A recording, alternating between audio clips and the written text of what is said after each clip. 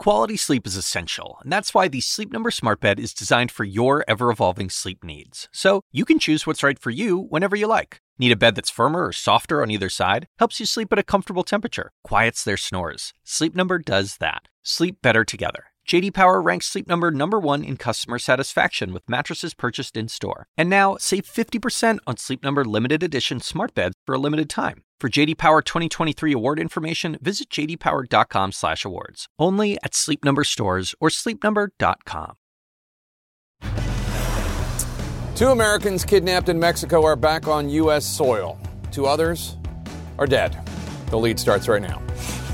A tragic end after a mother's trip to Mexico with friends to get a medical procedure. Now 2 in the group are dead. 2 others found alive. How the group got lost and ended up in the hands of armed criminals.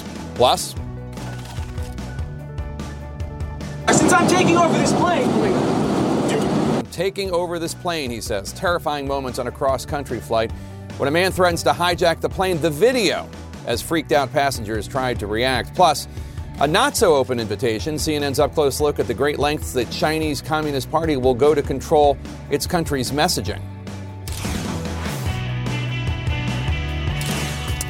Welcome to The Lead. I'm Jake Tapper, and we start today with our world lead and new details in the investigation into those 4 Americans kidnapped in Mexico last week. Local officials say 1 person has been detained after 2 of the U.S. citizens were found dead in the border town of Matamoros. The 2 others are thankfully alive, although 1 is severely injured, according to a U.S. official, and those 2 have returned to the United States for medical treatment and observation.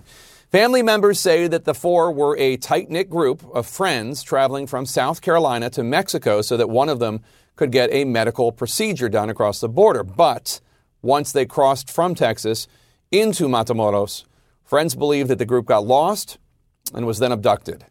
The Justice Department, White House, and State Department say they are working with Mexican officials to find those responsible and also to figure out exactly what went wrong. A U.S. official previously told CNN they believe a Mexican cartel likely mistook the 4 Americans for Haitian drug smugglers. Our reporters are covering every angle of this story. CNN's Rosa Flores starts us off from the border town of Brownsville, Texas, where officials have identified the victims and the survivors. 2 of 4 missing Americans are back in the United States and receiving medical treatment in Texas after being kidnapped in Mexico, after what a U.S. official tells CNN was a case of mistaken identity. 2 members of the party were found dead, and one of the survivors is severely injured with a bullet wound to his leg, according to U.S. and Mexican officials. In the party of 4, Latavia Washington McGee and Eric Williams survived. Zindel Brown and Shahid Woodward were killed. They crossed the border from Brownsville, Texas into Matamoros, Mexico on Friday for McGee to obtain a medical procedure, according to a friend of McGee's. They drove a white minivan with North Carolina plates across the border and got lost while trying to locate the medical clinic where they were headed, the friend told CNN. Before they were able to locate the clinic, disturbing video shows the aftermath of the kidnapping as heavily armed men loaded them into a white truck and transported them to various locations to evade capture, according to Mexican officials. Se va a buscar a los responsables. The Mexican president saying today during a news conference that those responsible will be found and punished. A U.S. official familiar with the investigation told CNN they believe a Mexican cartel kidnapped the group after mistaking them for Haitian drug smugglers. Mexico's president saying the Americans were caught in a confrontation between 2 groups. The State Department has issued its highest level 4 warning: do not travel to Tamaulipas State, where the group was abducted, due to heavy crime and kidnapping in the region. There are many people who cross over that border for these medical appointments. Attacks on U.S. citizens are unacceptable, no matter where or under what circumstances they occur. McGee and Williams are now under the care of the FBI, and U.S. officials are making arrangements to bring home the bodies of Brown and Woodard. Our immediate concerns are for the safe return of our citizens. The building that you see behind me is the hospital where we believe that the American survivors are being treated. The hospital is not issuing a statement or reporting their conditions, but we do know from Mexican officials that they are releasing a timeline of this search. They say that they are even releasing photographs of some of the vehicles that were used by kidnappers, and that at least one individual, a 24-year-old who was doing some surveillance on the Americans, has been arrested. And Jake, it's important to note that the Mexicans and Mexican officials say that the American law enforcement was not involved during this search.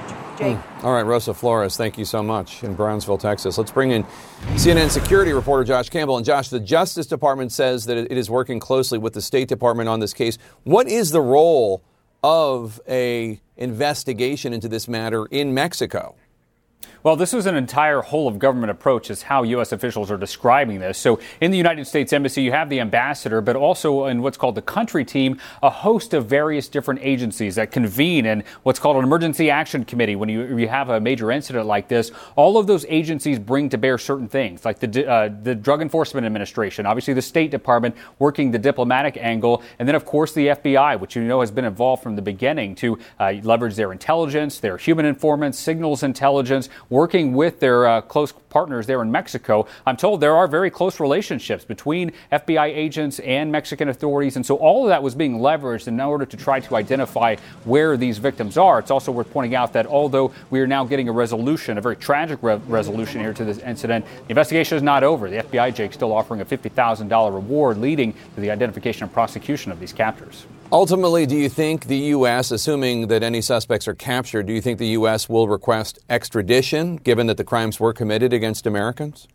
I suspect the request will be made. It's yet to be seen whether Mexican officials will adhere to that. Now, on its face, this appears to be an incident that would fall under the U.S.-Mexico treaty, where you have the attack on Americans, the killing, the murder of Americans. And so that could fall under the treaty. But it's worth pointing out, and our colleague Gustavo Valdez has been pointing this out, so important, that it wasn't just Americans who were killed in this attack. Of course, there was a 22-year-old girl, a Mexican national, on her way to pick up her child, who was also caught in the crossfire of this cartel group that my source tells me they thought they were attacking Haitian nationals. They end up killing these two Americans, injuring the others, and then killing this 22-year-old Mexican national. So I think to your question, Jake, Mexican officials could also make a case that, look, we will prosecute this here in our country, still ensuring that justice is served. But again, I think the discussion about how that will be done will come later. First, the focus now is finding these suspects. All right, Josh Campbell, thanks. Mexico is the second most popular destination for medical tourism globally, according to Patients Without Borders. That's an international healthcare consulting company. That group estimates up to 3 million people travel to Mexico every year to take advantage of inexpensive treatments. Americans can save between 40 and 60% on common medical procedures. But of course, they're also taking risks because these clinics are not held to U.S. standards. CNN en Español correspondent Gustavo Valdez joins me now. Gustavo, you've been to some of these towns that are designed to draw Americans across the border specifically for medical care. Tell us about that. Hey, Jake, every time you cross into Mexico, the very first thing you're more likely to see is either a pharmacy or a clinic offering some kind of service to Americans who are looking for a cheaper option for healthcare south of the border. Typically in this part of the country, in Mexico, in Tamaulipas, you will find dentist services. That is the most common. The cosmetic surgery, the weight control procedures are typically done in larger cities where they have larger hospitals because they require more care after the treatment. But there is one town in particular in this area on the Tamaulipas border. It's called Nuevo Progreso, where you see rows and rows of buildings. They could be pharmacies. They could be stores selling drugs. They also have clinics that are offering the services. And right now, they're very popular with Americans who spend the winter south in warmer climates, and now they're going back to their homes with Mexican drugs that are cheaper. And Gustavo, what more can you tell us about the town of Matamoros and the surrounding areas? Are they dangerous? They are. For the most part, the attacks like the one we saw are reserved for confrontations amongst the cartels or cartel members. This is the state that is home to the Cartel del Golfo, the Gulf Cartel. So it is a very violent criminal organization. But typically, you see these attacks among themselves, and what you see is collateral damage, like we saw with this woman who was shot in this confrontation with the 4 Americans. Typically, Americans are safe as long as they are there during the day. Typically, the criminal organizations don't want to get into this kind of publicity, but the danger is always there.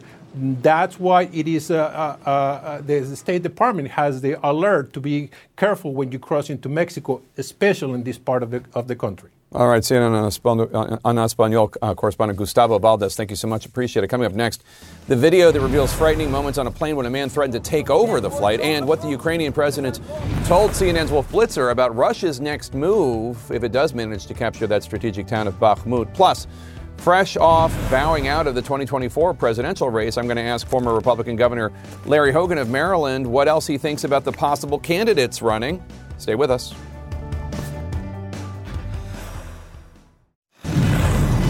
In our national lead now, from forced emergency landings due to birds hitting an engine or unruly passengers threatening violence to airplanes nearly hitting one another on runways, all these tense and often frightening moments involving U.S. airlines are putting America's aviation safety in the spotlight. Here's CNN's Pete Montine.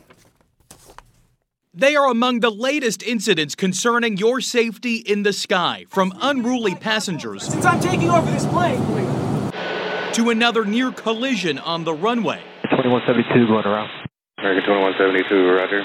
The FAA and NTSB just announced they are investigating a February 16th incident at Sarasota-Bradenton International Airport in Florida. It is the sixth close call involving commercial airliners at major U.S. airports this year. Investigators say an American Airlines flight was cleared to land on the same runway where an Air Canada Rouge flight was taking off. This system is as stressed as I've ever seen it in my 30-plus years working in the airlines. Dennis Tager represents American Airlines Pilot Union. These incidents, things that we've been talking about well over a year ago, are starting to show up on the flight deck and in operations. Problems extend to passenger cabins, where there's been a second high-profile, unruly flyer in as many weeks. This is going to be a bloodbath everywhere. The Justice Department says 33-year-old Francisco Torres was wrestled to the ground Sunday on board a United Airlines flight. A couple of passengers tried to talk to him to calm him down. It was only making him more agitated.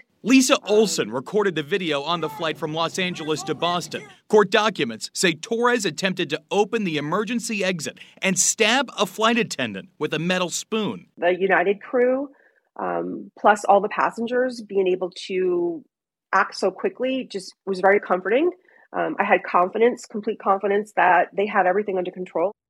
Passengers say at one point Torres was able to escape his zip ties, Jake, and passengers gathered belts to keep him down. Right now, Torres is being detained pending a court hearing. The number of unruly passenger incidents fell by over half last year. So this is not nearly as big of a deal as it was back in 2021, but we're still seeing these incidents, Jake. And Pete, all these issues are, I'm sure, going to come up during a hearing on Capitol Hill tomorrow. Tell us about that. The real focus is safety, and the acting administrator of the FAA, Billy Nolan, will be on Capitol Hill tomorrow and facing lawmakers a week ahead of this safety summit that is being held by the FAA. The real focus here is those unsafe runway incursion issues that keep happening over and over again. We just found out about that sixth one that happened back on February 16th, another problematic issue on America's runways, Jake. All right, Pete Montine, thanks so much. From military guards to a COVID bubble, see the high-level restrictions put on journalists by the Chinese government as that government tries to keep a tight grip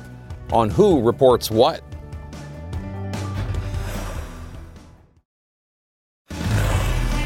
We're back with our world lead and a threat of, quote, catastrophic consequences for the United States from a top Chinese Communist Party official today. After a series of high-profile diplomatic squabbles, China's new foreign minister drew a red line with the United States over the issue of Taiwan. And he defended Beijing's relationship with Moscow, Russia. CNN's Selena Wang went to the National People's Congress in Beijing to find obstacles for journalists covering the foreign minister's tightly controlled debut. Thousands of government delegates across China are gathering for the biggest annual political meeting, known as the Two Sessions. It's the first since China abandoned its zero-COVID policy. But reporters covering the event are still stuck in a COVID bubble, required to stay overnight at a quarantine hotel and get an on-site PCR test. We just left the quarantine hotel. We're now headed to the venue. Everything is highly controlled. The foreign media bus gets dropped off at Tiananmen Square. It is very rare for journalists to get access to this. As you can see, though, there's heavy security. There are guards everywhere. Normally, the two sessions is the rare chance for media to get up and close to China's top leadership. Right here on the steps of the Great Hall of the People, this is normally where you will see media trying to doorstop the top leadership. But as you can see, this year, the media, were completely separate from the rest of the leaders. The two sessions is a carefully choreographed event. The new government shakeups that the rubber stamp parliament will vote on have one unifying goal: to strengthen Xi Jinping and the ruling Communist Party's power. And the COVID restrictions are the perfect tool for Beijing to control the message. So media has to apply to get access to specific events. We're not granted approval to all of them.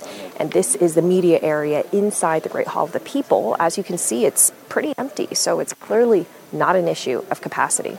Some of the events during the week-long meeting allow select reporter questions, including Qin Gang's first press conference as China's new foreign minister. He said that conflict with the U.S. is inevitable if Washington does not change course. Qin Gang called Washington's approach a reckless gamble, accused the U.S. of creating a crisis over Taiwan, defended China's partnership with Russia as imperative, and said it has not supplied weapons to Russia or Ukraine. See you at the two sessions. Meanwhile, Chinese state media is portraying the legislative meeting as an open event where journalists can freely operate. Sri Lanka. I'm from Loop News. It's an amazing country. The assemblies also offer journalists the opportunity to put questions to the Chinese premier and ministers. But under these controls, spontaneous run-ins with top leaders like the premier and ministers are out of reach.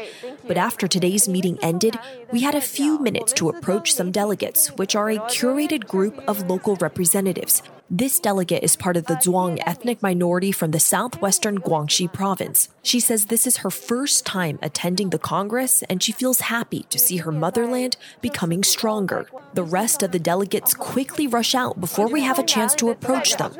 The question is how much of these COVID controls will remain in post-pandemic China. It limits access even more to China's already extremely opaque political machine. This much is clear. The communist leadership only wants the world to see one narrative from China. That is, the image of unity, strength, and victory. Jake, those COVID restrictions were so surprising considering the country has already completely opened up. So it really seems like those COVID controls were really just an excuse to restrict press access. Now, this year's two sessions is significant because it is the first after Xi Jinping secured that precedent-shattering third term as party chief last October. Now, during this political event, he's now set to get an unprecedented third term as president. It is a largely ceremonial title, but it is significant. We'll also see a new slate of government leaders and institutional reforms made. All of that is going to increase the Communist Party's grip. And Selena, this was the foreign minister's first time front and center like this. What did you make of his comments? Yeah, it's interesting. This was a very fiery and combative press conference. Before this, he was actually the Chinese ambassador to the U.S. He's known as this very accomplished and measured diplomat. So very significant here that he made such strong comments. At one point, he even made a show of reading from a copy of the Constitution of the People's Republic of China to emphasize Beijing's claims that the self-governing democracy of Taiwan is part of its, quote, sacred territory. He also said the Taiwan issue is the bedrock of Sino-U.S. relations and that, quote, the red line that must not be crossed.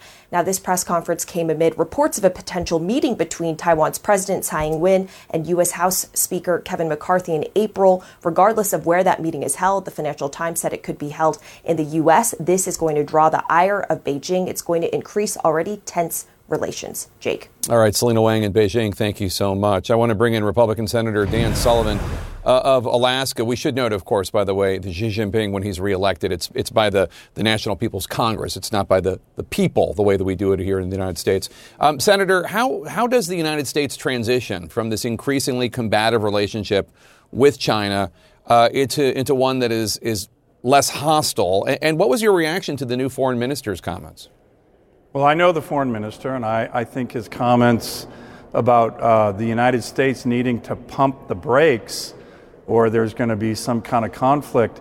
I think China, the Chinese Communist Party, Jake, is the one that needs to pump the brakes.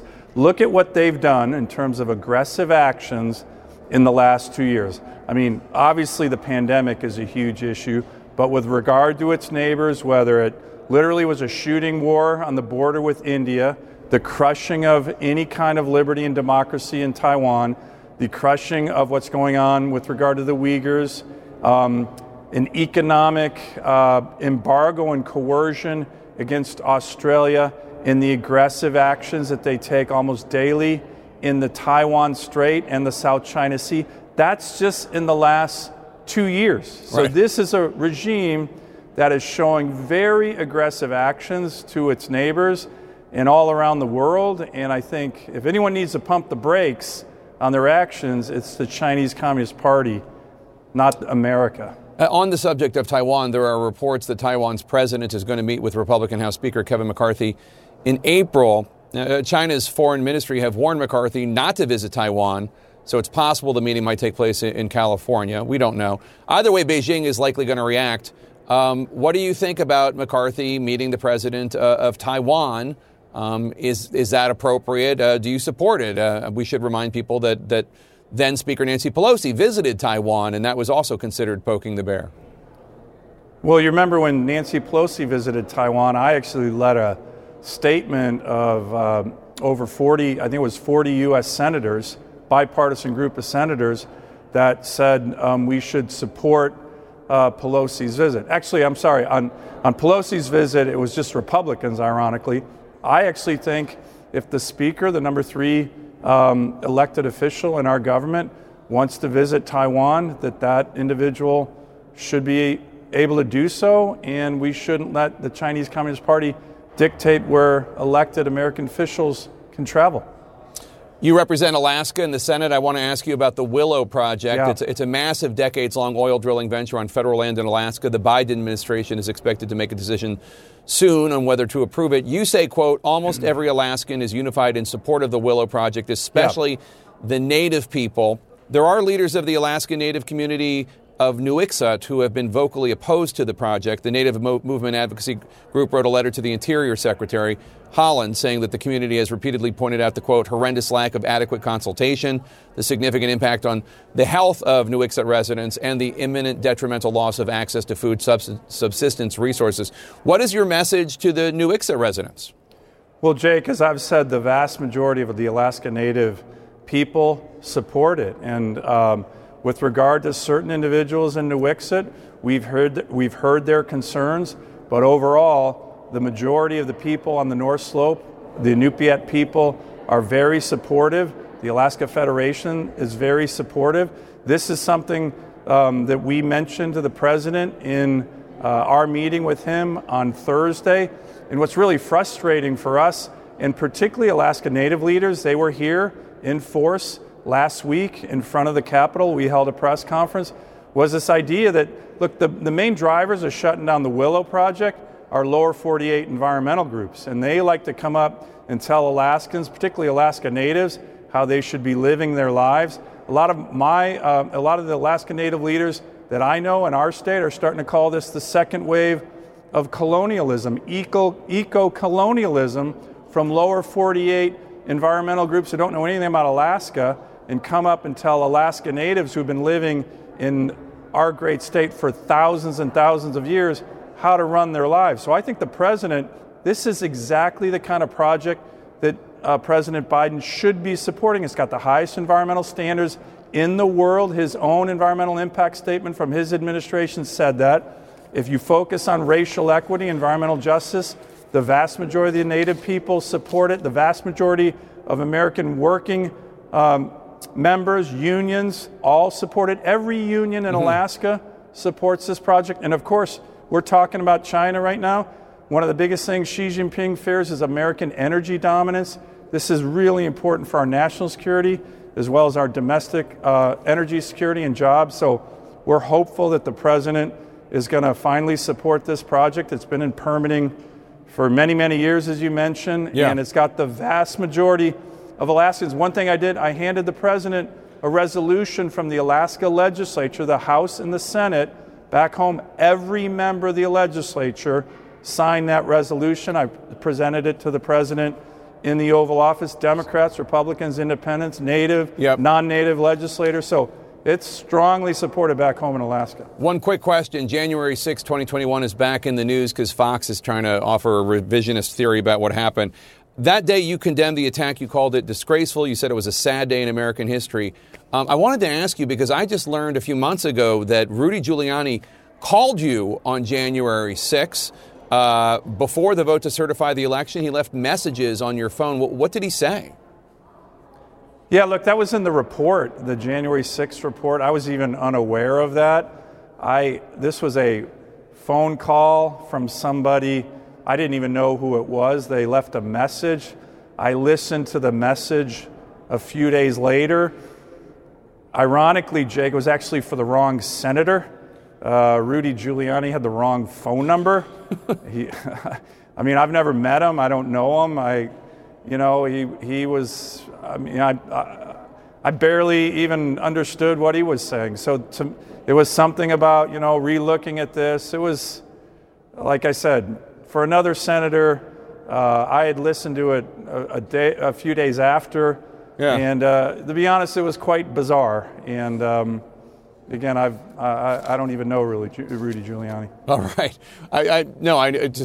It seemed bizarre. I just wanted to know what the message. Trust me, it was bizarre, and it was the wrong number, to be perfectly honest. All right. Republican Senator Dan Sullivan of Alaska, thank you so much. Good to see you, sir. Thanks, Jake. Former Maryland Governor Larry Hogan says he won't run for president, blaming a crowded Republican field among other reasons. So who else might need to step aside?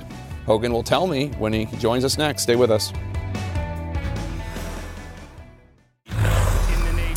In our Politics Lead, a possible dress rehearsal for a potential White House run. Today, Florida Governor Ron DeSantis delivered his State of the State address. It was noticeably short on his trademark anti-woke rhetoric, but his closing statement was perhaps a message to both the Florida legislature and Florida voters, as well as Republican voters in the 2024 presidential race. Don't worry about the chattering class. Ignore all the background noise. Keep the compass set to true north. We will stand strong. We will hold the line. We won't back down. And I can promise you this, you ain't seen nothing yet. Thank you all. To talk about Governor DeSantis and other possible presidential candidates in 2024, we're joined now by Maryland former Governor Larry Hogan, who just announced that he is not going to run for president. Governor Hogan, good to see you. When you released your statement on your decision to not run in 2024, you said, among other things, quote, there are several competent Republican leaders who have the potential to step up and lead. You also criticized, quote, many in the Republican Party who falsely believe that the best way to reach these voters, MAGA voters, is through more angry, performative politics. So that's two distinct groups of 2024 candidates. I'm wondering which group you think Governor DeSantis is in. Well, I don't want to characterize where Governor DeSantis is, but I think, there are certainly people that are focused on, trying to drive a message that they think will be helpful in a Republican primary that I'm not sure is the right way to, to try to appeal to a general election, swing voters that we've been doing a terrible job of reaching, and the folks that I've been focused on for the past 8 years. Your reasoning for not running in 2024 is you want to move on from Trump. You want the party to move on from Trump, and you believe the bigger the GOP field, the better the chances that Trump has of winning the nomination. The multi-car pileup you referred to in 2016. Former Arkansas Governor Asa Hutchinson is also weighing a 2024 run. He seems to take a different view than you. Take a listen. I actually think that more voices right now in opposition or providing an alternative to Donald Trump is the best thing in the right direction. This is not 2016. Donald Trump is a known quantity. He makes his message of revenge clear. He seems to think that the more the merrier. The more people criticizing Trump, the more effective it will be to get rid of him in the process. You disagree? Well, no, I don't disagree at all. I mean, as you know, Jake, I've been one of the few people that have been speaking out against Trump for many, many years. And I'm very pleased that there are now finally others that are showing the courage to stand up and speak out. I mean, some of them were saying it privately before, but I think it's great that more voices are saying we should move on from Donald Trump. I just don't think they all need to be candidates for president. And we can, I believe that, there's a certain lane and there's a certain ability if we can find the right candidate to overcome the current numbers and the splits in the party. But it can't be occupied by, a whole group of people. There's a narrow lane, but it can't fit a whole crowd of folks. I want to get your thoughts on another Republican governor whose name has been floated as a possible presidential candidate, Governor Glenn Youngkin of Virginia. Unlike DeSantis, he does not appear to be as well positioned to threaten Trump's hold on the non-college Republicans who have been most receptive to Trump's style.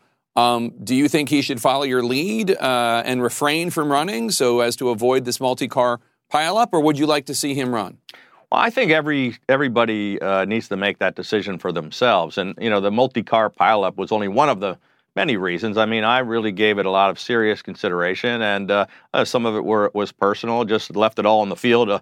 8 years of being one of the most successful governors in the country. It was about whether I wanted to put my family through a grueling campaign. But part of it was, I really wanted to put the best interests of the party and the country ahead of my own personal interests. But each of the potential candidates has a right to, if they believe they've got what it takes, then they ought to give serious consideration to running. But I don't think people ought to jump into the race just to make a name for themselves or to earn a cabinet position or to get a book deal. They ought to run only if they believe that they have a chance of winning the nomination and becoming president. And I think, while I'd encourage people not to have a huge crowded field, I think people ought to make their own mind up about, and I think more voices in the debate and more people talking about moving in a different direction is probably good.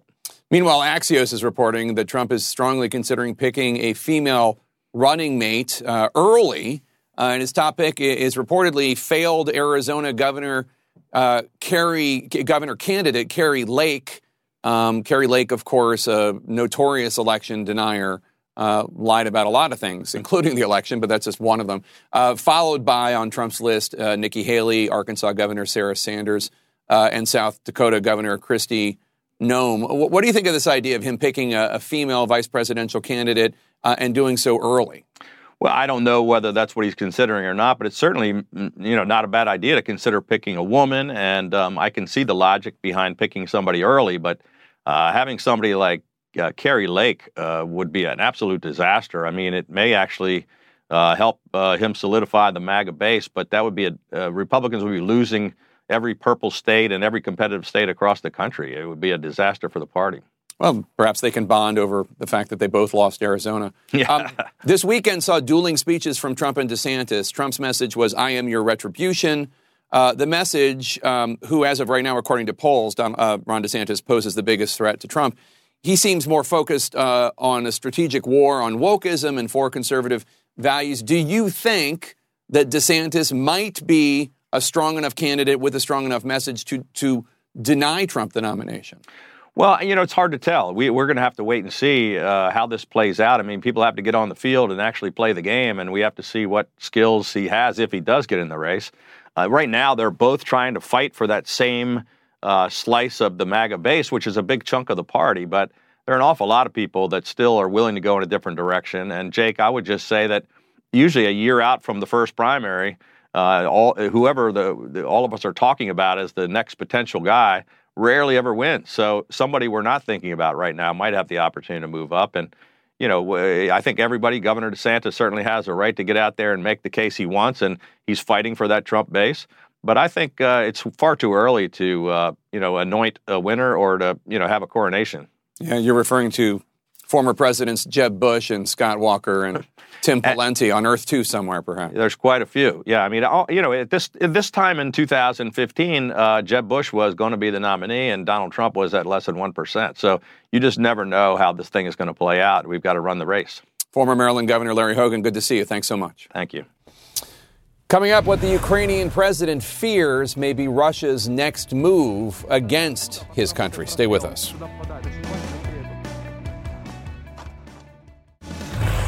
And we're back with our world lead in an intensifying urban fight for Ukraine's eastern city of Bakhmut. Russian Wagner mercenaries are pressing Ukrainian defenders from nearly every side there, while U.S. officials say Russia's capture of Bakhmut would largely be symbolic. Ukrainian President Volodymyr Zelensky tells our own Wolf Blitzer that that's not the full picture, however. Take a listen. Why have you decided not to withdraw from Bakhmut? We understand what Russia wants to achieve there. Russia needs at least some victory, a small victory, even by ruining everything in Bakhmut, just killing every civilian there. They need to put their little flag on top of that to show their society. It's not a victory for them. It's more like, like to support, to mobilize their society in order to create this idea of there's such a powerful army. For us, it's totally different.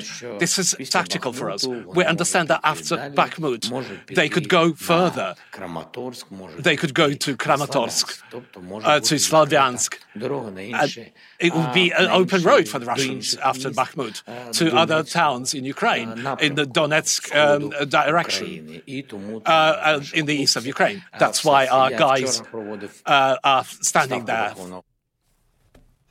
You can catch Wolf's interview with Volodymyr Zelensky tomorrow night at 9 p.m. Eastern, only on CNN. But first, CNN's Alex Marquardt is live for us in eastern Ukraine. And Alex, Bakhmut has been a huge focus, but of course there's so much more at stake. Yeah, Jake, it's really interesting to hear President Zelensky talk like that, say what a tactical fight this is for the city of Bakhmut, why it's so strategic, because we have started to hear Ukrainian and U.S. officials essentially downplay how significant a victory would be for Russia in Bakhmut. President Zelensky is saying here that Russia would use it as a jumping off point to attack other cities in eastern Ukraine. That's exactly what we have heard from Ukrainian forces who we've been speaking to on the front lines. They fear that Russia would continue to push westwards, while you have a lot of officials and analysts saying that they wouldn't be able to. We do expect Ukrainian forces to dig in west of Bakhmut if they were to lose the city. So there would be a lot of officials, military commanders, and military analysts who who would quibble with President Zelensky saying that there would be an open road. But no doubt that Ukraine has been very successful at degrading those Russian forces. NATO has estimated that for every Ukrainian troop that has been lost, that 5 Russian forces have been lost. And so this fight is far from over, and Ukrainian forces continue to stand their ground. But no doubt, if Russia were to take Bakhmut, it would be a significant victory for Russia. Alex Marquardt in eastern Ukraine for us. Thank you so much. Coming up, the strong words Republican lawmakers used today to describe the selected January 6, 2021 footage that aired on Fox last night. I'm going to speak with an officer attacked that day as he still tries to combat this false narrative that led to the Capitol riot. Stay with us.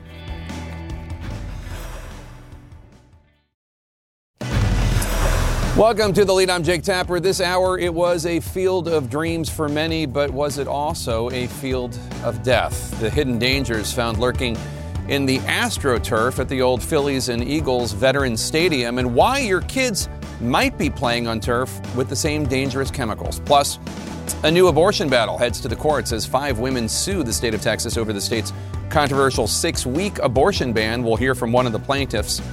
And leading this hour, misleading and offensive. That is how the Capitol Police Chief Tom Manger described the presentation of footage from the January 6, 2021 attack on the Capitol on Fox last night. Today, Senate Minority Leader Mitch McConnell, a Republican from Kentucky, sided with the police chief's assessment. It was a mistake, in my view, for Fox News to depict this in a way that's completely at variance with what our chief law enforcement official here at the Capitol thinks. On the other side of the Capitol, however, it was House Speaker Kevin McCarthy, Republican of California, who gave Fox exclusive access to 40,000 plus hours of security footage from that day. Yes, Fox, the very channel whose executives and hosts have recently been revealed in a deposition to have knowingly presented lies to their viewers about the 2020 election, lies that inspired the very same assault on the Capitol on January 6, 2021. Now, the Capitol Police Chief says the channel conveniently cherry-picked video showing calmer moments during the insurrection, showing, for instance, video of rioter Jacob Chansley, known as the QAnon shaman, walking through the Capitol, not receiving pushback from police in those moments. This was presented without the fuller context, as if this video of how Chansley actually got into the Capitol building did not exist. It was not aired. In court documents, of course, prosecutors say that officers tried repeatedly to get the shaman to leave the Capitol, and he, of course, ultimately pleaded guilty to felony charges related to his activities on January 6th. Now, Fox claimed these small snippets of video prove that Democrats and others on the January 6th committee have been lying to the American people about what happened on that day, that very little about the attack was violent, Fox claims. Here's how Republicans who were actually in the Capitol on that day described what happened inside the Capitol during the insurrection. Again, these are Republicans. I mean, this is insane. I mean, I've not seen anything like this since I deployed to Iraq in 2007 and 2008. I mean, this is America, and this is what's happening. Madam Speaker, today the People's House was attacked, which is an attack on the Republic itself. There is no excuse for it. A woman died, and people need to go to jail. To those who wreaked havoc in our Capitol today, you did not win. Violence never wins. So here are some of the things we know to be true about January 6th. Fact, Fox was given access to more than 40,000 hours of Capitol security footage by Speaker McCarthy. CNN and other media organizations such as ABC News or Gannett, which owns USA Today, or CBS News or the Los Angeles Times, among them. We have also requested access to the same footage. As of now, we have not gotten that access. McCarthy's office say they're still working on it. Another fact, this move comes at the same time that Fox is being sued by Dominion Voting Systems for repeatedly lying about its company and airing lies about the 2020 election results. Those lies resulted in the January 6th Capitol attacks. As part of that trial, Rupert Murdoch, the chair of Fox, admitted under oath that some Fox guests and some Fox hosts lied about the 2020 election on the air. And we know from the evidence presented by Dominion that hosts texted each other about various liars whose deranged nonsense they covered and, in some cases, platformed. Sidney Powell is a complete nut. No one will work with her. Ditto with Rudy Giuliani, wrote one of those hosts. But none of that stopped Fox from filling hours of airtime elevating these false conspiracy theories about the election. Now, in his deposition, Chairman Rupert Murdoch, when asked if he seriously doubted the claims of massive election fraud by Trump and his allies, Murdoch responded, "Oh, yes." And he later said it under oath, "I would have liked us to be stronger in denouncing it in hindsight." That's the channel, the network that McCarthy handed over all this footage to or gave access to all this footage. Here's another fact. Fox used the footage given to them exclusively by Speaker McCarthy to frame a description of the events of January 6th, where they say very little was organized and very little was violent, where the phrase, in their view, deadly insurrection was a lie. Deadly insurrection, they say, every part of that was a lie. Keep in mind, 4 Trump supporters died that day. One of them was shot by Capitol policemen as she tried to climb through a window to get into the House chamber where police were trying to evacuate lawmakers, including Republicans, from the unruly mob. Now, Donald Trump immediately said after this Fox presentation that the special shows all the January 6 defendants should be freed. All the prisoners, let the January 6 prisoners go, he said. Now, all of this alternate theory of what happened that day contradicts law enforcement, contradicts people who were there that day, contradicts Capitol police officers, contradicts bipartisan members of the January 6th Select Committee, and contradicts congressional Republicans. But, don't take my word for it. They tried to hunt down the Speaker of the House. They built a gallows and chanted about murdering the Vice President. Terrorists, not patriots, literally occupied the floor of the House. It was a riot. It was a dangerous riot. It was a violent one. Law enforcement agents were attacked and seriously injured. I was electrocuted again and again and again. They were bleeding. They were throwing up. They were, they had I mean, I saw friends with blood all over their faces. I was slipping in people's blood. This morning, I reached out to Speaker McCarthy's office and I asked 4 simple questions. Does the Speaker of the House agree with Fox's conclusion that everything about the phrase deadly insurrection is a lie? Does the Speaker of the House agree that very little about January 6th was organized or violent? Does the Speaker of the House agree that members of the January 6th Select House Committee lied about what was on the security footage? And does the Speaker of the House agree that, quote, the 2020 election was a grave betrayal of democracy, unquote? So far, Speaker McCarthy has not responded. One does wonder how much facts matter to him.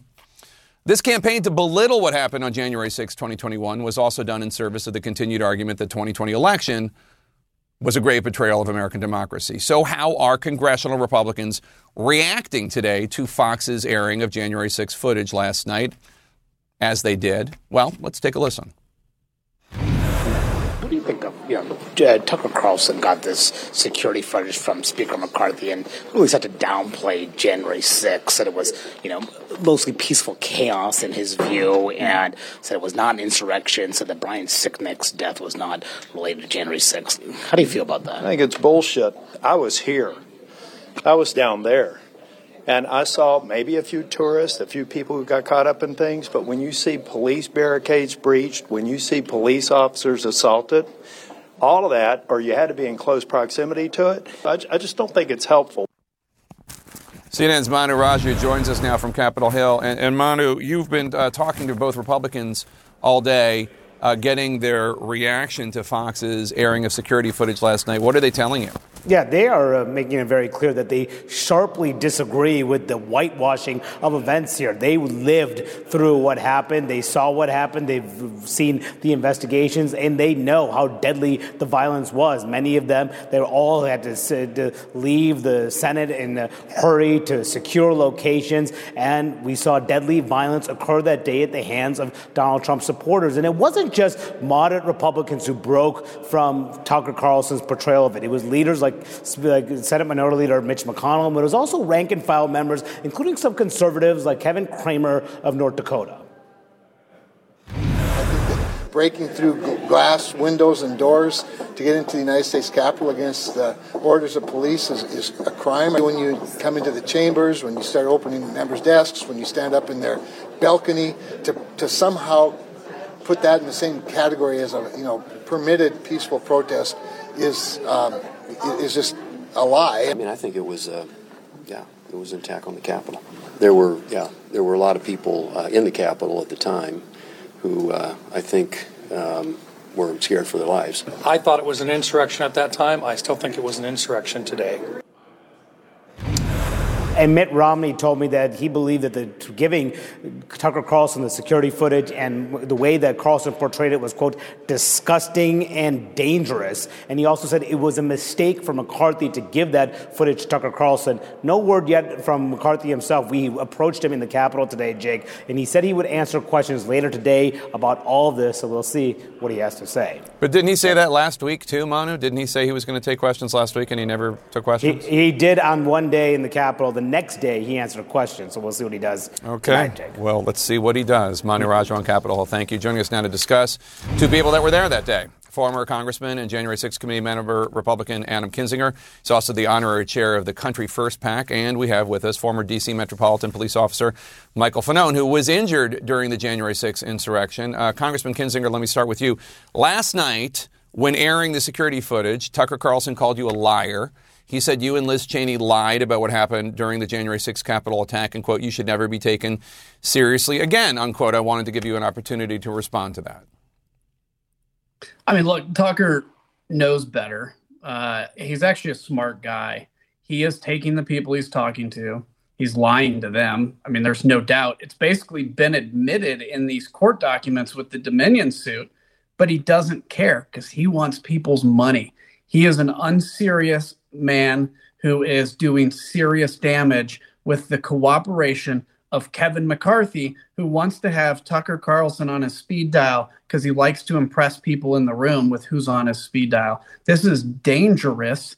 And, Michael Fanone will tell you about how all dangerous that was because it was a really bad day that is being whitewashed. But the kids of the people that believe that somehow that wasn't an insurrection, they're gonna know better, and the parents will never admit they ever believed it in the first place.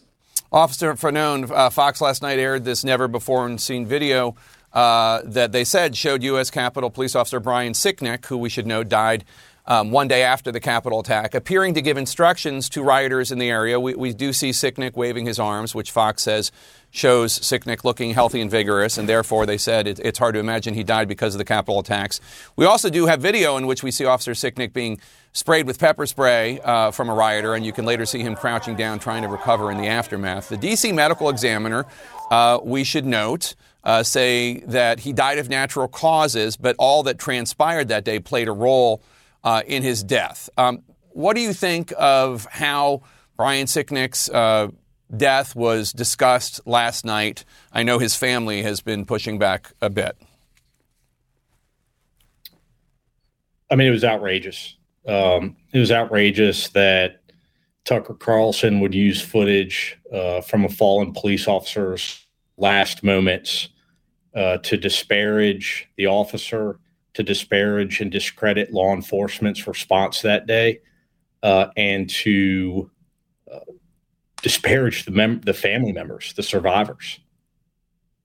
So Congressman Kinzinger, one of the clips played last night showed the QAnon shaman, Jacob Chansley, walking through the Capitol. And it's true that the video shows there's no pushback going on. Nobody's instructing him or yelling at him. There's no audio in the video, so we don't know if the officers are talking to him.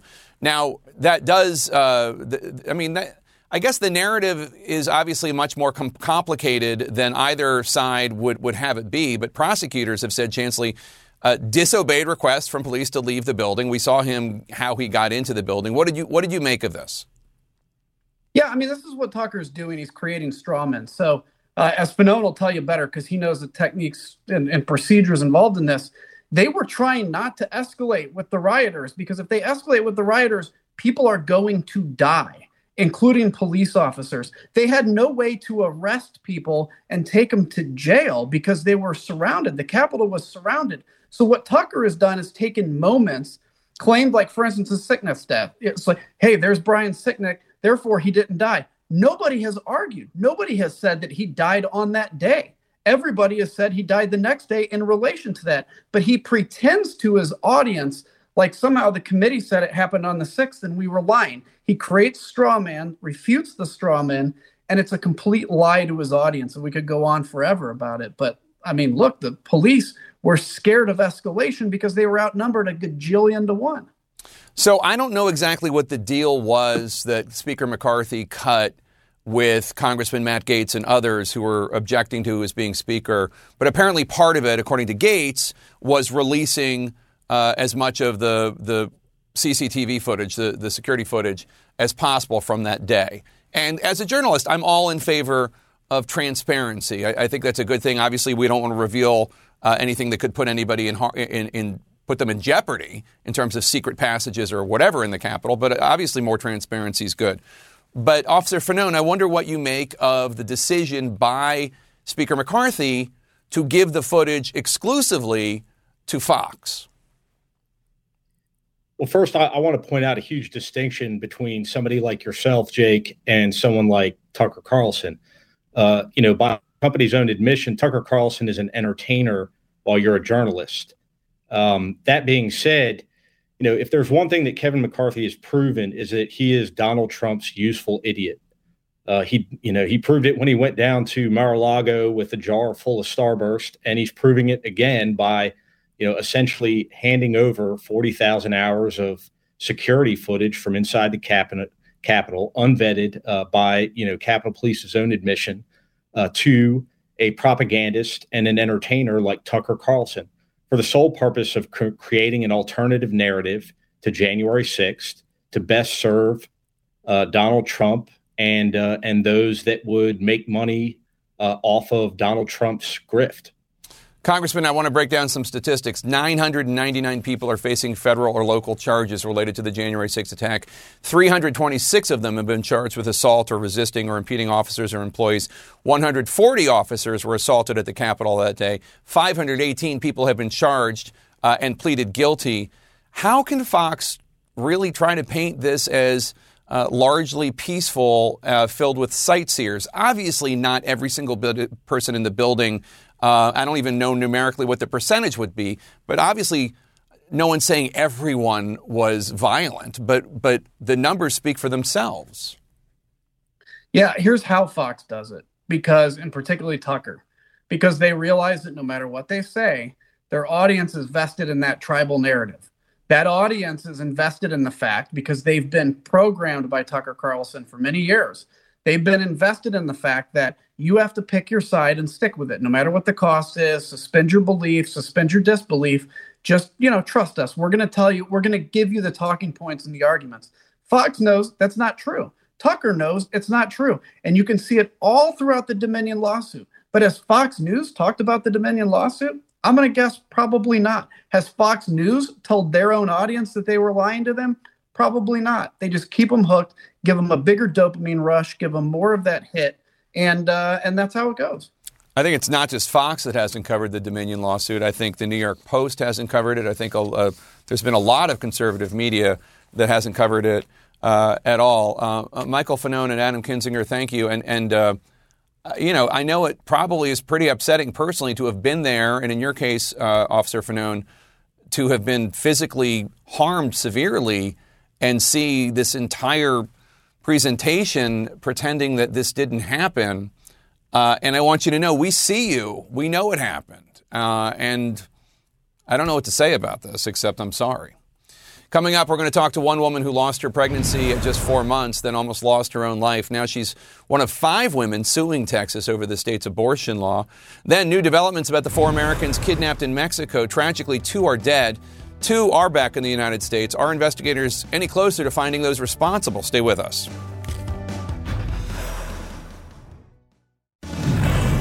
In our health lead, a new front in the legal fight over abortion. 5 women have sued the state of Texas, claiming that the state's abortion ban, after 6 weeks, posed significant risks to their health. The women say uncertainty around the medical emergency exemptions in Texas's 6-week abortion ban put their lives and their fertility in danger. CNN's Sunland Sarfati hears from one of the women suing Texas. Amanda and Josh Zarowski were thrilled last year to tell family and friends that after years of trying, Amanda was finally pregnant. Then, 4 months into her pregnancy, her water broke. You're 100% for sure going to lose your baby. We just kept asking, isn't there anything we can do? Isn't there anything we can do? And the answer was no. But doctors in Texas said they couldn't do an abortion. Amanda became septic, needed a blood transfusion. Her family flew in because they feared she would die. Amanda lost her baby, but survived, and is now the lead plaintiff in a lawsuit filed Monday in a Texas court against the state and the Texas Medical Board. Because abortion is a crime in Texas, punishable by up to 99 years in prison. What the law is forcing physicians to do is weigh these very real threats of criminal prosecution against the health and well-being of their patients. Amanda and 4 other Texas women and 2 doctors are asking the court to clarify that abortions can be performed when a physician makes a good faith judgment and that the pregnant person has a physical emergent medical condition that poses a risk of death or a risk to their health, including their fertility. It's particularly unusual for people to be willing to bring these lawsuits in their own names and not to use a pseudonym and to really share these personal details about their lives. Another new front, a battle between Walgreens and California Governor Gavin Newsom. Last month, attorneys general from 21 states that have passed anti-abortion laws wrote to Walgreens about sending abortion pills through the mail. Walgreens says they won't distribute abortion medication in those states, saying in this letter to the Kansas Attorney General that Walgreens does not intend to ship mifepristone into your state. Newsom countered with a tweet, California won't be doing business with Walgreens or any company that cowers to the extremists and puts women's lives at risk. He didn't specify what business his state has with a drugstore chain. Mifepristone is also used in miscarriages. Not to stock this medication in particular states really is most likely to harm those patients who would benefit from being able to use the medication for miscarriage, where it's perfectly legal. Back in Texas, Zorowski mourns the loss of her daughter, her ashes in this necklace. I needed an abortion to protect my life and to protect the lives of my future babies that I dream and hope I can still have someday. Because of the scarring in her uterus from the infection, she may not be able to have more children. She's starting fertility treatments in the hope of one day having the baby she and her husband have dreamed of. And CNN has reached out to all the defendants in the Texas case. A spokesperson for the Texas Attorney General, Ken Paxton, says that he is, quote, committed to doing everything in his power to protect mothers, family, and unborn children, and he will continue to defend and enforce the laws duly enacted by this Texas legislator. And we have not heard back from the other defendants nor the Texas governor, Greg Abbott. All right, Sadlin Sarfati, thanks so much. Appreciate it. Coming up, the new details coming in on those 2 Americans back on U.S. soil after being kidnapped in Mexico, and tragically the 2 others from their group who are now dead. Stay with us.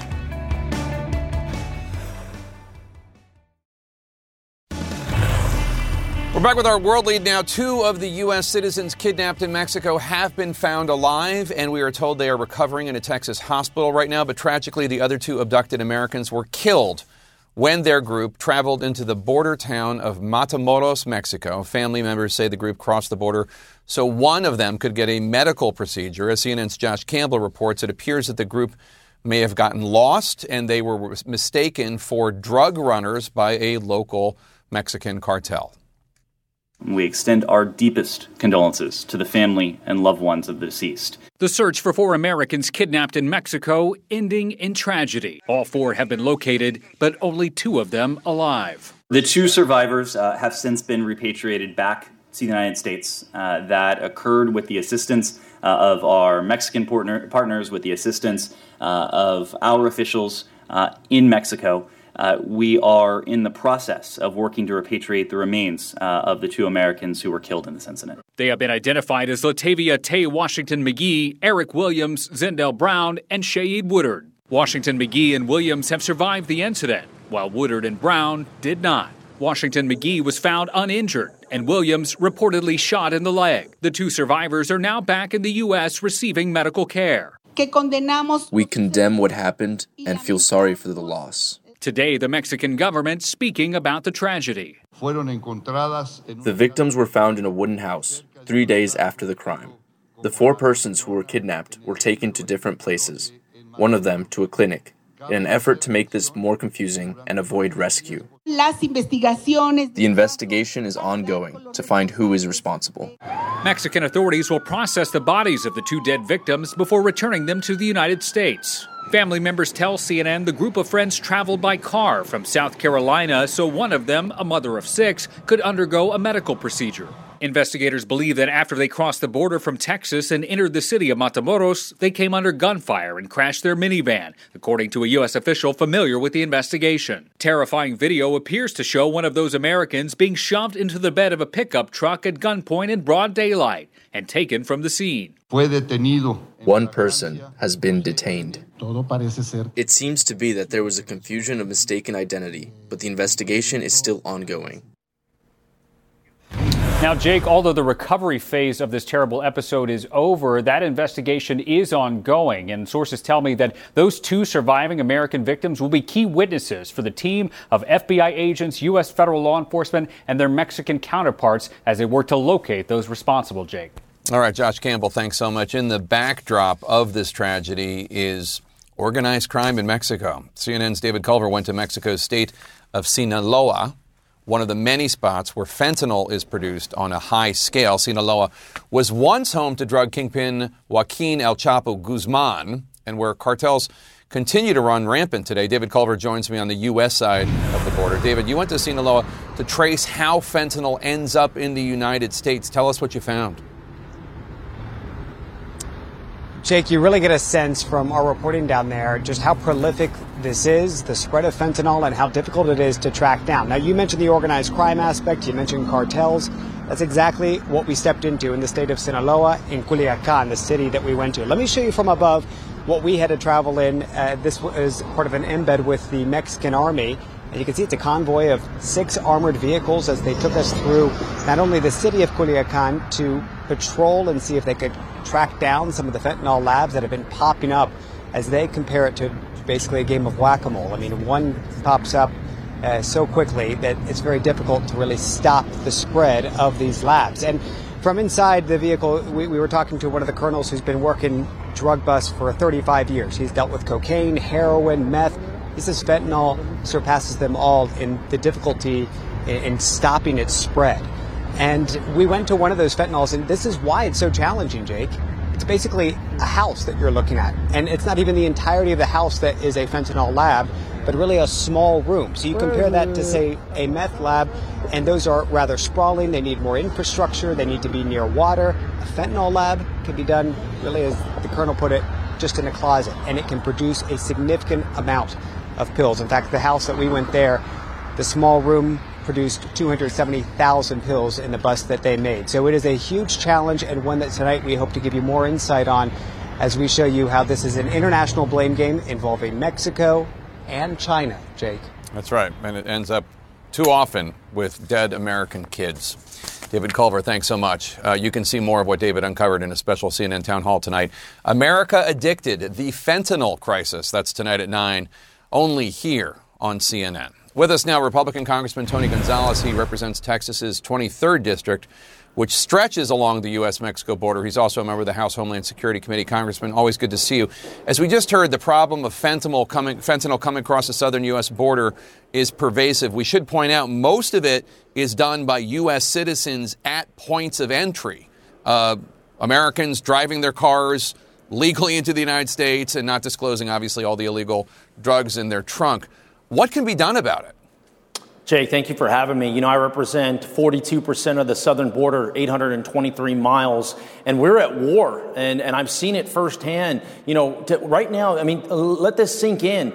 Drug cartels just killed 2 Americans in broad daylight. This is what terrorism looks like. I've got a bill, the Security First Act, that labels cartels as terrorists. It's time we do that. I'd also say all Americans should be in support of keeping these bad actors out and making sure things are safe. At the same breath, all Americans should be in support of finding a immigration reform option that focuses on legal immigration. I think this is something that we can solve. It starts in Congress. We need the White House's help. The reality is, on the border, it is pure hell. I want to get to the immigration reform aspect of this in a second, but to talk about right now, the 2 Americans who were kidnapped in Mexico that are now sadly dead. There was also a Mexican national, a 22-year-old mom, who was also killed in the crossfire. The other 2 Americans have been returned to the U.S. This doesn't make it any better, but this does appear to be a case of mistaken identity. They were confused by the cartels to be competing drug smugglers from Haiti. How dangerous is it for U.S. citizens to visit Mexico, especially areas like this? You know, the tough part, Jake, I represent a lot of communities along the border, like El Paso, that is a sister city with Juarez. Eagle Pass, it's a sister city with Piedras Negras.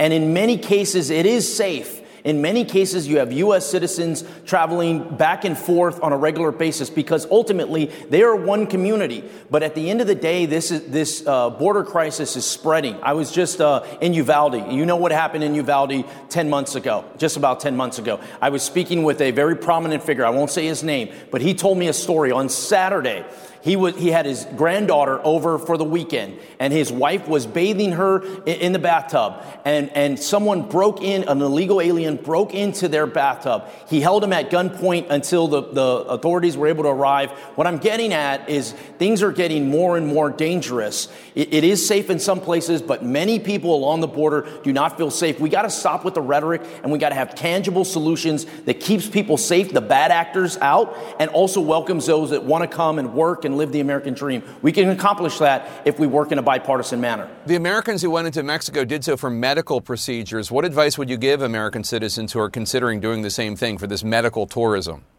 I mean, the reality is Americans, because of the cost of healthcare, are having to travel into Mexico every single day. Veterans are having to do that. So this is an area where, if folks are going to travel, they need to be safe about it. They need to make sure that they know where they're going. But once again, not everywhere is a war zone, but in some cases, it is absolutely hell. The fentanyl that is killing our kids, we have to push back against that. I'd say, a lot of times there's more to the story. Go to our website, TonyGonzalezForCongress.com, and learn more about what's happening on the border. So, Congressman, obviously the bipartisan immigration reform you're talking about is an important component about this. The immigration system is broken.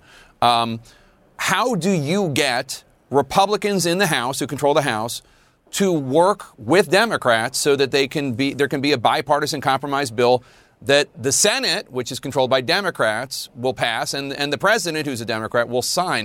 How do you do that? There doesn't seem to be a lot of incentive right now for House Republicans to work across the aisle.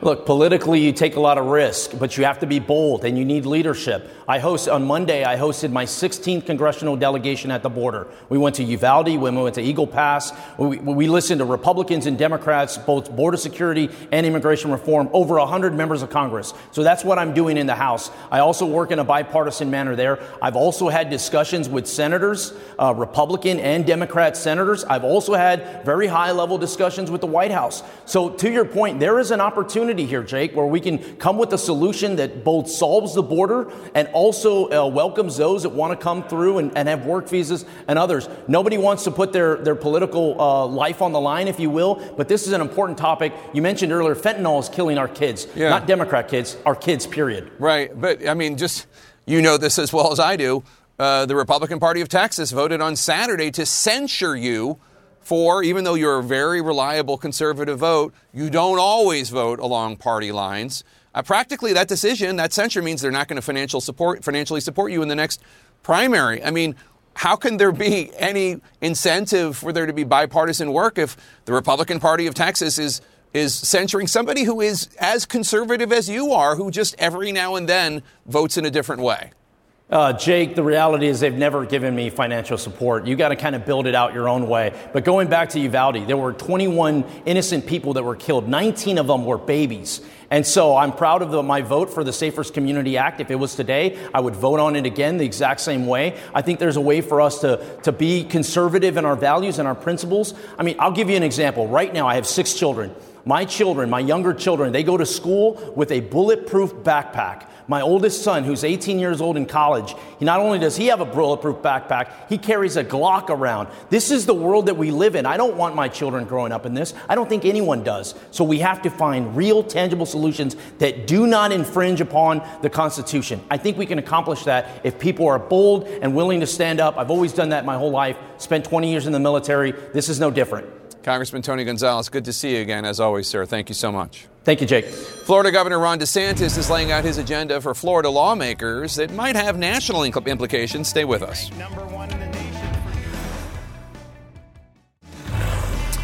Returning to our politics lead, Florida Governor Ron DeSantis delivered his State of the State address to the Florida legislature earlier today. It's a speech many see as an audition to a possible run for the White House. CNN's Leila Santiago is at the Florida State Capitol in Tallahassee. Leila, tell us about the governor's to-do list.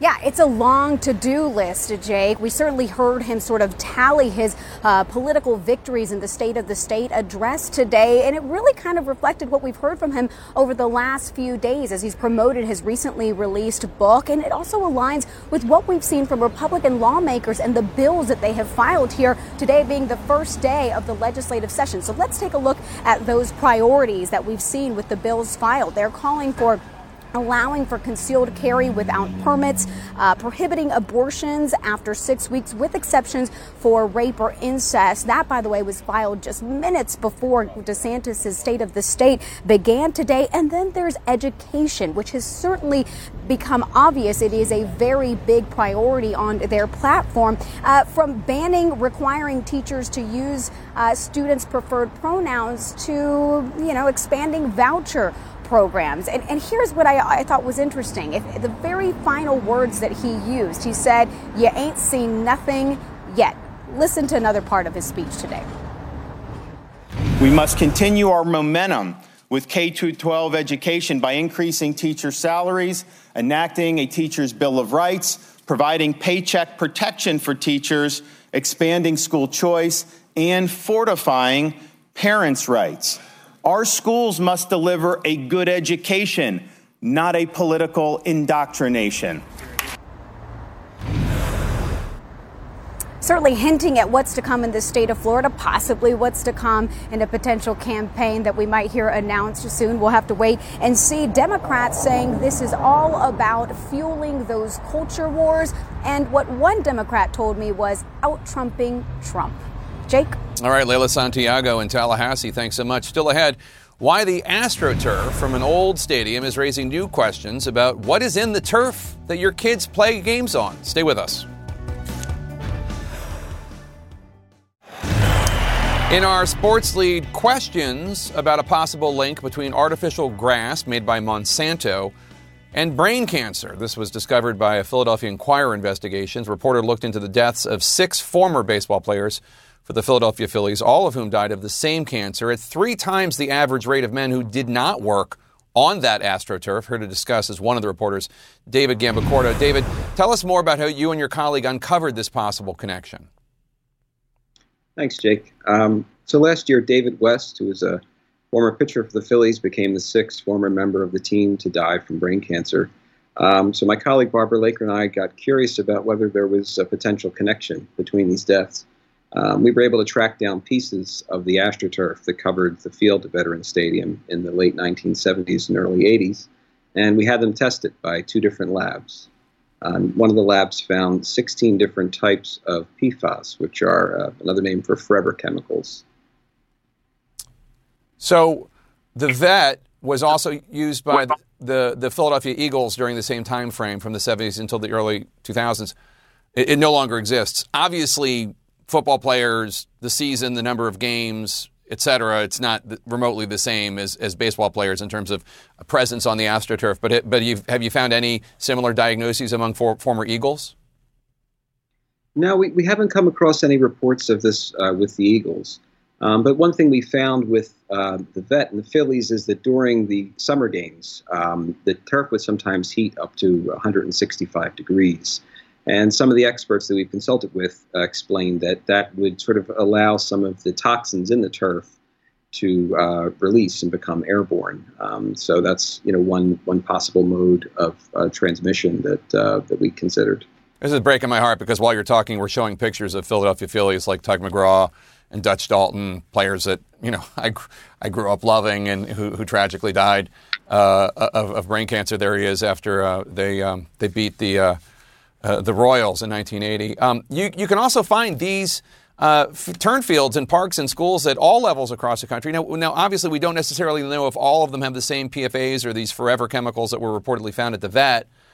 But do you hope your report will change the way communities look at using turf? Well, I think some of that's already happened. There are communities in Massachusetts and Connecticut that have already implemented moratoriums on new turf fields. Some states have legislation pending that would actually ban outright new turf fields. Philadelphia still has quite a few, or at least a handful of turf fields in some of the neighborhoods in the city, and are looking at actually adding some new ones to a city park. But I think simultaneously there's becoming, I think, an increasing amount of awareness around these chemicals and the fact that they are linked to a large number of very real human health risks. So I think there's going to be a lot of conversation around this, artificial turf and how we use it, and whether it's frankly a good idea to keep putting it in places where children are playing. Obviously, I'm going to tweet out the whole story so people can read it, including the responses you got from the various players, including Monsanto. A fascinating story. David Gambacorta of the Philadelphia Inquirer. Always good to see you. Say hi to all my friends up there in Philly. You can follow me on Facebook, Instagram, Twitter at Jake Tapper. You can tweet the show at The Lead CNN. If you ever miss an episode of The Lead, you can listen to The Lead from whence you get your podcasts, all of them sitting there just like a ripe tomato. Our coverage continues now with Brianna Keeler, who is in for Wolf Blitzer right next door in a place I like to call the Situation Room. I'll see you tomorrow. When you work next level. And when you play next level. And when it's time to sleep, Sleep Number smart beds are designed to embrace your uniqueness, providing you with high-quality sleep every night. Sleep next level. J.D. Power ranks Sleep Number number 1 in customer satisfaction with mattresses purchased in-store. And now, the Queen Sleep Number C4 smart bed is only $1,599. Save $300 for a limited time, only at Sleep Number stores or sleepnumber.com. Prices higher in Alaska and Hawaii. Quality sleep is essential, and that's why the Sleep Number smart bed is designed for your ever-evolving sleep needs. So you can choose what's right for you whenever you like. Need a bed that's firmer or softer on either side? Helps you sleep at a comfortable temperature. Quiets their snores. Sleep Number does that. Sleep better together. J.D. Power ranks Sleep Number number 1 in customer satisfaction with mattresses purchased in-store. And now, save 50% on Sleep Number limited edition smart beds for a limited time. For J.D. Power 2023 award information, visit jdpower.com/awards. Only at Sleep Number stores or sleepnumber.com.